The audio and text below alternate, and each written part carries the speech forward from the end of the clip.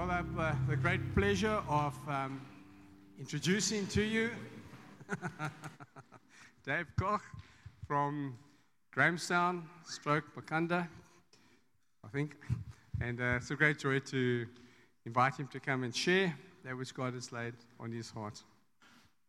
A unique character, the unique calling, building a unique people. Let's welcome him with a round of applause.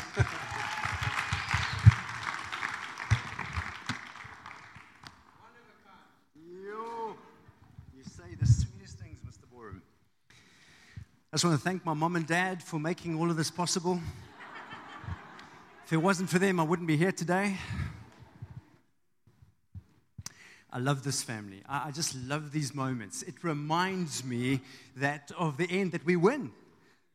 Like when you get together like this, you're just aware that Jesus is on the throne.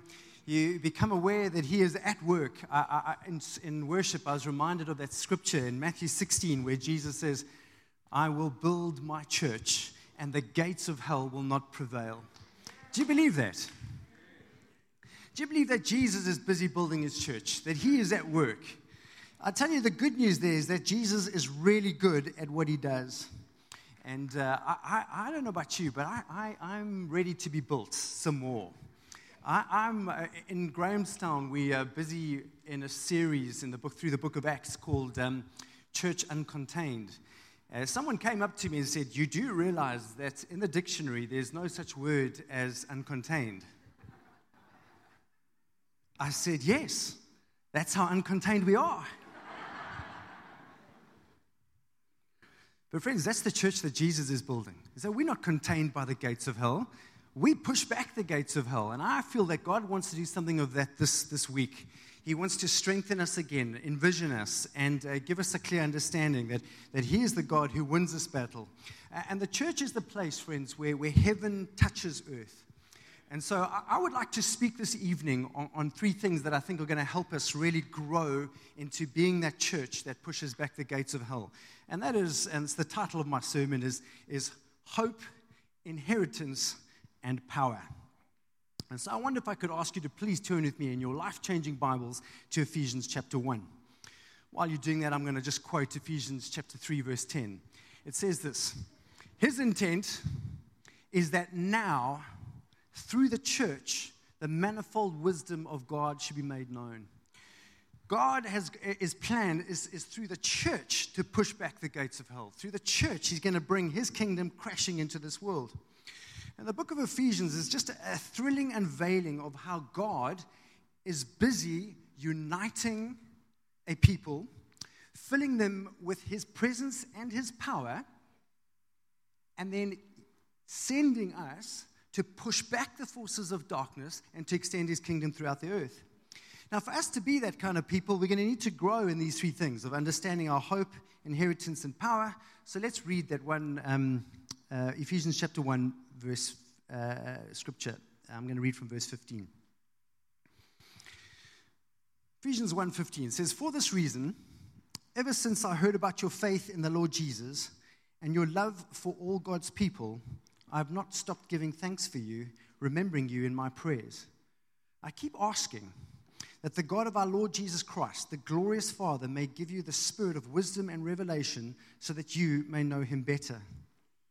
I pray that the eyes of your heart may be enlightened, that you may know the hope to which he has called you, the glorious riches of his inheritance in the saints, and the incomparably great power that's available to us who believe. Paul's praying with great joy. He is celebrating over these people because he knows that in the gospel, we have a great hope, a glorious inheritance, and access to incomparably great power. I want to just look at hope first of all. Do you know the hope to which you've been called? I remember when I was in my 20s, probably about 200 or 300 years ago, I went to a leaders training time and equipped something like this on the island of Madagascar. And it was being hosted by a man by the name of Peter Howard Brown. I'd worked with Peter before when he was in Pietermaritzburg, and we knew each other well, but he was hosting this big event, and he was busy organizing a lot of things, and he was attending to all these very important people. So when I rocked up to this equip, I found a seat somewhere in the back. I was going to sit down and just learn. But Pete wasn't having any of it. Right from the front, before he started proceedings, he caught my eye and he shouted, "Davey, come sit over here." And so everybody turns around to have a look at who Davey is. And Davey walks all the way down and he sits me right in the front next to the main speaker. Man, I felt 10 foot tall. I felt I could run through brick walls. I could leap over buildings with one bound. I almost leant over to that main speaker and I said, "Listen, if you need a break, I can take this one." Why? Because him whose opinion counts put his arm around me and hugged me and said, "This one's mine." Friends, do you understand that the person whose opinion really counts in this universe, the Lord Jesus Christ, the creator of the universe, has put his arm around you and said, "This one's mine"? Do you understand that? That is the hope that you now stand in. That is what you live in. You're standing in a very secure place. Friends, you're in team with Jesus. That's very good news because Jesus is invincible. Colossians chapter 1, verse 16 says, "For in him all things were created, things in heaven and on earth, visible and invisible, whether thrones or powers, rulers or authorities, all things have been created through him and for him," through Jesus, and you are in Jesus. It's a good place to be. He's phenomenally powerful. You see, the hope that you have is that you're in Jesus. He's phenomenally powerful, unbelievably loving and committed to you, deeply committed to you. John chapter 15, verse 13. It says, "Greater love has no one than this, than to lay down one's life for one's friends." You see, so he's incredibly powerful, and he's unbelievably caring towards you and invested in you. That's a very safe place that you stand in. This is where you operate from. And on top of that, Romans 11, verse 33, shows that Jesus is supremely wise. It says, "Oh, the depths of the riches of the wisdom and knowledge of God, how unsearchable his judgments and paths beyond tracing out." So he's got the whole blueprint. He understands everything. He's deeply committed to you. He's supremely powerful.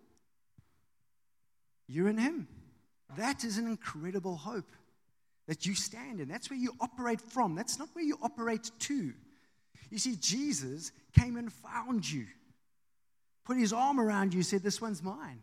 Very safe place that you operate from. Now, I've got a confession to make. In the light of all of this, I still get a bit nervous. You see, because in my partnership with God, there are two parts. There's God's part and there's my part. Now, God's part I'm not worried about. You see, God is good at what he does. It's my part that I'm worried about. You see, because I happen to know my shortcomings. Even though I'm incredibly handsome and very, I know the sin that's in my heart. I know how I've fallen short. I know my shortcomings. I'm talking about after I got saved. See, the good news is that Jesus is really good at his part and he helps me with my part. Philippians chapter 1 verse 6 says that he who began a good work in you will carry it on to completion. That's good news. So what was the good work that he began in you? It was rescuing you. He started that process. He'll carry it on to completion. Hebrews chapter 11 verse 14 says that by one sacrifice he has made perfect forever those who are being made holy. So there's this process of being made holy, and that's a very slow process. Yeah, well, maybe it's just me. Like I can pretend to be holy, easy. But living it out, I struggle with that. 2 steps forward, 1 step back. What does it say? By one sacrifice, he's made perfect forever those who are being made holy. He's doing the being made holy. Friends, this is a secure place that we stand in. You see, even though I'm good at falling, he's even better at keeping me from falling than I am at falling. Jude chapter 1 verse 24 says, now unto him who's able to keep you from falling and present you faultless before the presence of his glory with exceeding joy. That's good news. So I'm good at falling, but as good as I am, he's even better at stopping me from falling. Friends, do you understand that's the hope that we operate from? I'm not saying we're not going to have some bumps and bruises along the way. I'm not saying we're going to have a hassle-free life. But I'm saying we're going to do all of that with God.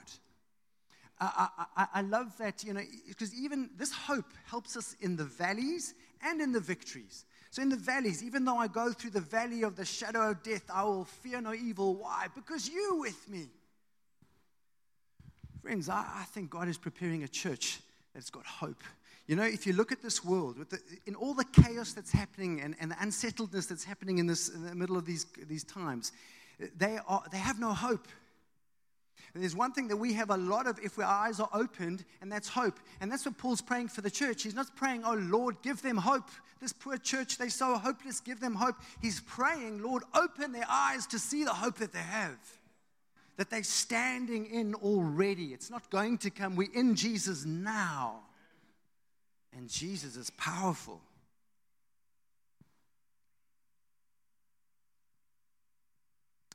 But friends, that's not all.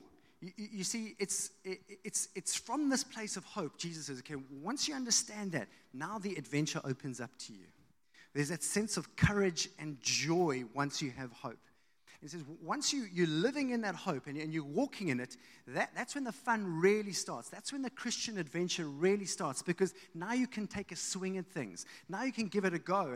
And the next thing that Paul prays for this church with great joy, so going back to that one, Ephesians 1 verse scripture, I'm going to go from verse 18. I pray that the eyes of your heart may be enlightened, that you may know the hope to which you have been called and the glorious riches of his inheritance in the saints. You've got an inheritance. God says, I've got things for you. And that inheritance is found in ministering to other people. That's the inheritance God's got for you. That's where the fun really happens. In 1 Thessalonians chapter 3, verse 8, Paul says, now we really live. He says, now we've hit our straps. Now we are walking, and we're in the pound seats now. Now we really live. Why? Just because you're standing firm in the faith. So Paul's sense of joy and the sense of life is found in other people growing in their knowledge and their experience of Jesus Christ. Since you're standing firm in the faith. That's where the fun happens. It's found in ministering to people. And the church is a beautiful thing. See, because this is where you get to discover your gifts and operate in them. This is a safe place where you learn how to walk in God's calling on your life and ministering to people and make some glorious mistakes. This is where you get to give the elders and those leading meetings just terrible, like a consternation as you come forward with a prophetic word and you say, thus saith the Lord, but you're not really sure if it was God or not. And they have to figure out, was it God or not? But you give it a swing.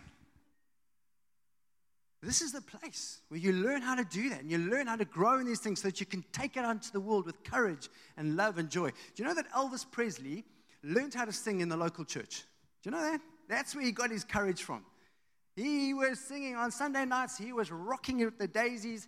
And then he learned actually he can take this thing onto the massive stage. Took his eyes off Jesus and problems. But I think God's got that for you. I think there are gifts and talents here that God is wanting to open up.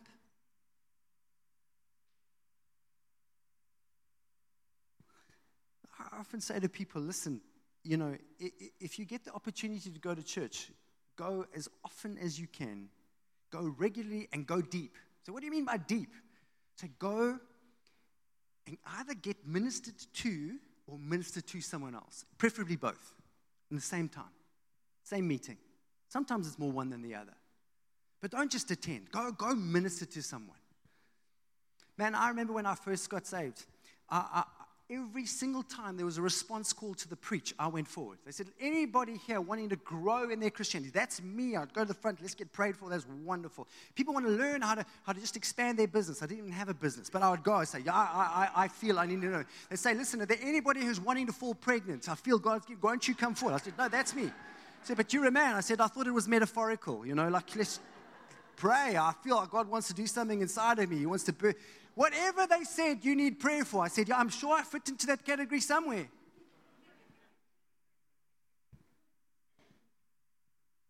Eventually they said, listen, enough of that. You can just become an elder now and you can start praying over people.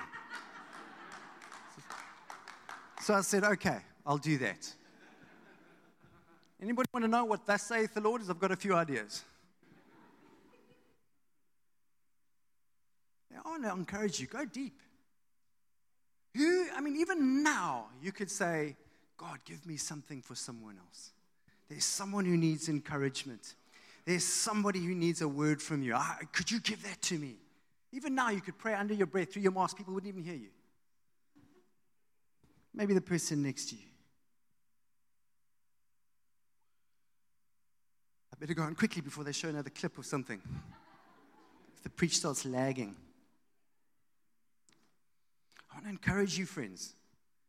His intent is that now, through the church, through you, God wants to make his manifold wisdom known.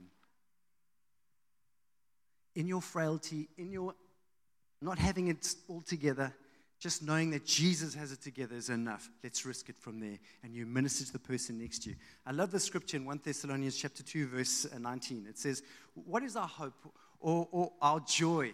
Or the crown in which you will glory in the presence of the Lord Jesus Christ when he comes. Is it not you? Indeed, you are our glory and joy. Isn't that wonderful? Paul's saying, man, when I get to heaven and there's a massive celebration, God's going to say, this person is built up and healed and strengthened because you prayed. You took them a meal. You encouraged them. You invited them to church. They saved because of your investment in their life. That's what we're going to celebrate, friends. And we get to do that now. You've got a glorious inheritance, friends. It's the people around you. It's the people in your work, in your university, and your schools. That you have an inheritance. And Paul doesn't pray, oh, Lord, these poor people, can you give them an inheritance? He says, open their eyes so that they can see the inheritance that's around them. All around you, there are people. People who God wants to minister to. And he wants to do it through you.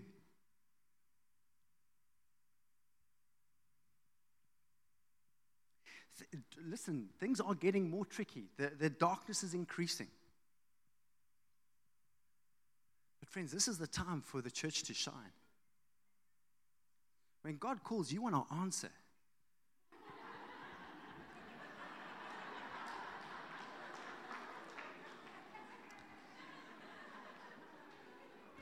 I was going to say something really important.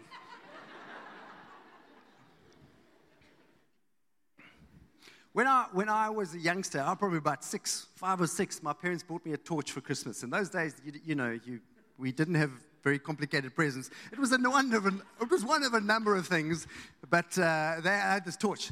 Man, the first thing you do, you get your torch, you open it up and you shine around. But it was the morning already. It was light. Nothing was happening. So it's not a very clever present, this one. But that night, that's when I saw the torch come alive. The main light is off. In my bed, it was on. It was off. It's in the darkness that the light really makes a difference. And I want to tell you that actually now is our time when we're going to start seeing the true church rise and shine. And our shining is going to be ministering to people and bringing the hope of the Lord into this world. You are that torch that I had in my bed. Well, you more than... Anyway, you're the light that God wants to shine into this world.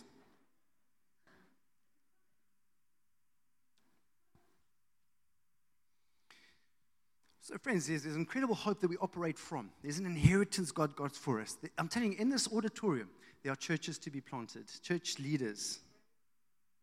here, sitting here tonight, people who are going to spearhead the work.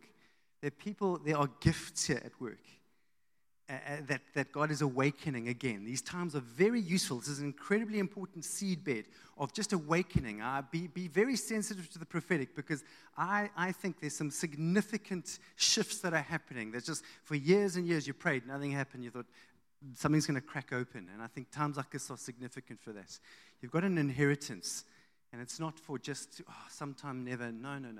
God's saying, I'm reminding you of it. I'm calling you to it.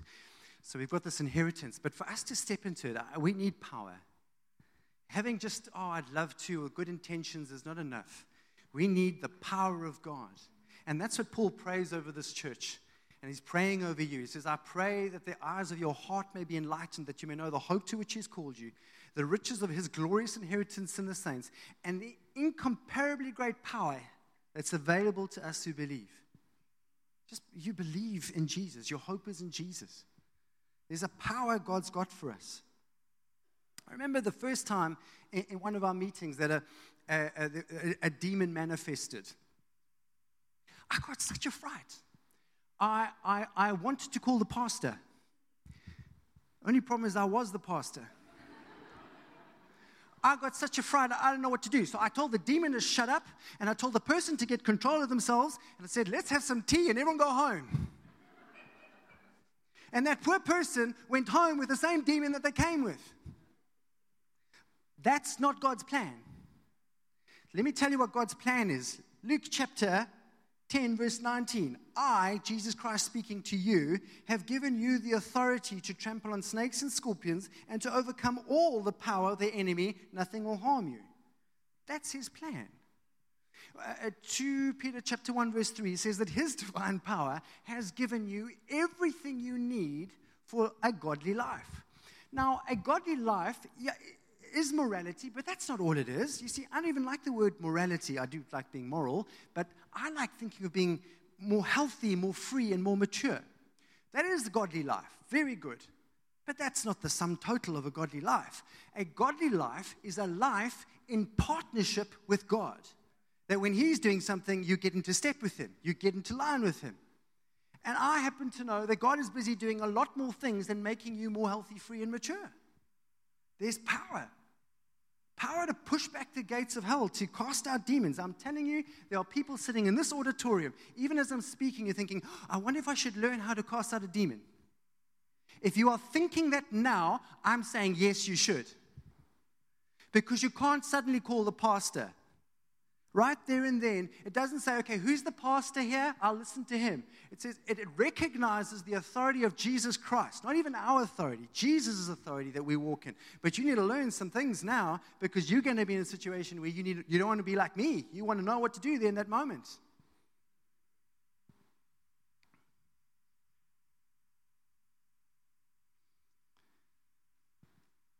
Paul doesn't pray, oh Lord, your church is so anemic. Please give them more power. He says, oh, Lord, open their eyes that they may see the hope to which they've been called, the glorious riches of their inheritance in his holy people, and the incomparably great power that's available to those who believe.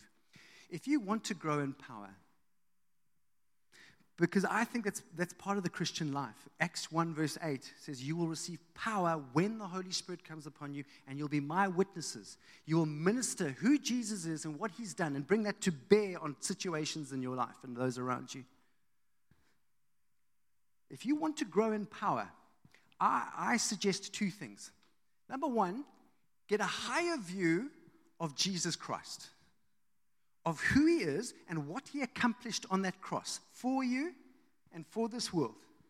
Get a higher view of Jesus and what he's doing. Who he is, what he's done, and what he's busy doing now. Understand that. I would start with that. And the second thing is grow in love. Because where there's love, there is power. Let me explain with this, and I'll end with this, and you won't have to show that clip because the preacher's lagging. In Acts chapter 3, we see Peter and John on their way to a prayer meeting. Listen, if you get a chance to go to a prayer meeting, go to a prayer meeting. It's good things. Things happen even on the way to prayer meetings. Peter and John are going to this prayer meeting.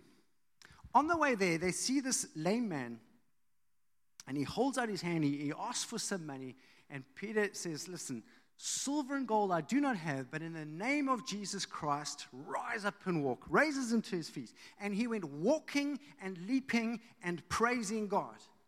It's amazing. Someone should write a song like that. It's so exciting. So this happens on this way to the prayer meeting. But here's my point. When they are called to account, this guy gets healed, there's amazement, there's commotion, and they preach the gospel in the middle of the situation. Then they get arrested for their troubles. And then they're called in front of the Sanhedrin, the parliament, and the Jewish leaders, and they say, explain what happened. And this is how Peter explains it. He says, if Acts 4 verse 9, he says, if we've been called to account today for an act of kindness shown to this man who was lame and who is now healed. Now, isn't that interesting? How would you refer to that when you're describing? We would say that supernatural work, that sign and that wonder. That just was so exciting. Scripture calls that healing of that man an act of kindness. The Bible calls it, when God's power breaks in, an act of kindness.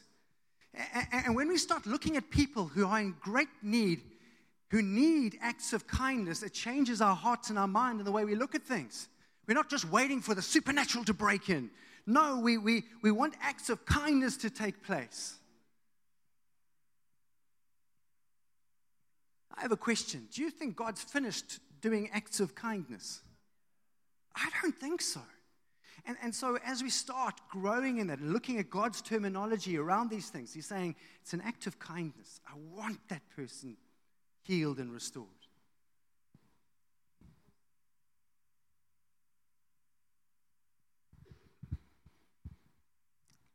God's not praying, oh Lord, please give this church power. Sorry, Paul's not praying that. He's praying, Lord, let them have a revelation of the power that is available to them. This is the time, friends, that in our uncertainty and this lack of understanding everything and in the mystery and our inadequacies and our brokennesses, God says, come, rise up. Fix your eyes on me, the author and the perfecter of your faith, and run with perseverance. Race marked out for you. I honestly believe that when I was preparing for this time, that one of the acts of kindness that God is wanting to do, even here tonight in people's hearts and lives, is to break the power of depression and discouragement. I believe that is something God's wanting to do. He's looking to just break a few things, open up, because there's a running that God's got planned for you, and a breakthrough and a courage and a joy in your prayer life that's been hindered by the enemy's work of discouragement and depression. I would go so far as to say that actually there's a demonic force of oppression. I know there's more to it, and I have no problem with psychologists. I have no problem, but I'm telling you, there's an enemy who really enjoys depression over anybody, but particularly the saints of God. Because then you don't step out. You do not take risks when you're discouraged and depressed. Listen, I've been depressed. I know what it's like. God does not want his people contained in depression. I think there's an act of kindness that's busy at work, even now. And some of you are aware of it, saying, oh, Lord, please let it be me. I'm tired of this. I think God's hearing those prayers. I believe that God is wanting just to open something up, because there's the time for running is now. He wants you to just risk it with your prophetic words. He wants to risk it with you. When you're not discouraged and depressed, you're going to open up your home again. You're going to invite people around. You're going to just bless them and love on them, because you'll be less self-conscious, less exhausted. Just everything is exhausting when you are depressed and discouraged. God wants to break it tonight. I believe that. I believe that.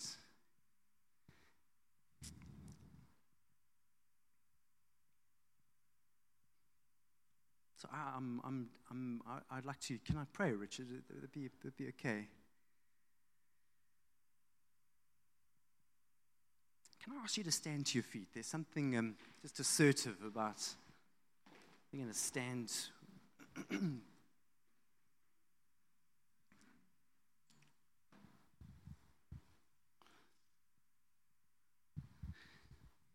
Just as we fix our eyes on just the throne of grace,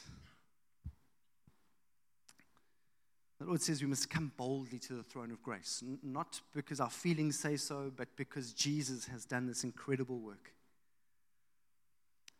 And just your eyes upon the Lord. Don't look at me. There's some people here who said, no, but I've prayed. I have prayed. It's not like I haven't prayed. Yeah, maybe you've prayed 100 times. Well, tonight we want to pray 101 times. I don't know. I just know that by the grace of God, the power of depression was broken off me. And I am keenly aware that the Lord is angry with depression. Not with you, with the depression that settles on you. I'm keenly aware that the Lord is wanting you to just breathe in that hope. Get excited about your inheritance and thank Him for His power.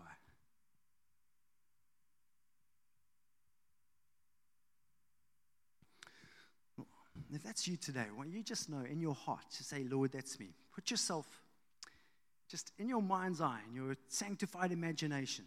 Put yourself in the arms of Jesus. Allow your eyes to see His arm around you, Him hugging you. This one's with me. You with Him. Lord, I want to pray for such an awareness, Lord, that you're Emmanuel, God with us.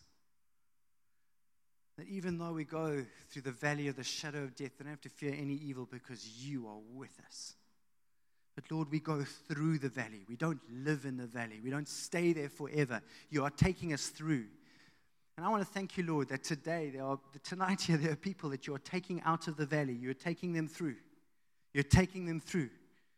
They've experienced the pain and the difficulty. They'll be able to minister to those who've struggled with this, but you are taking them out. This does not have the final say on their life. You have the final say on their life, and you speak life over them.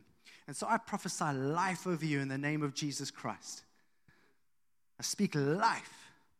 I speak light in that darkness. I thank you, Father, for hope, even now that is filling hearts and minds. An awareness of your presence, the reality of your presence and your power, Lord Jesus. I thank you for that, Lord. I thank you for the good work that you've begun, you are carrying on to completion. Even in our brokenness and weakness, and we're not sure, Lord, everyone who calls on the name of the Lord will be saved, will be healed, will be restored, will be delivered. Everyone. I thank you for that, Lord. Lord, I thank you that you are breaking iron chains now. Hopelessness going. In the name of Jesus Christ.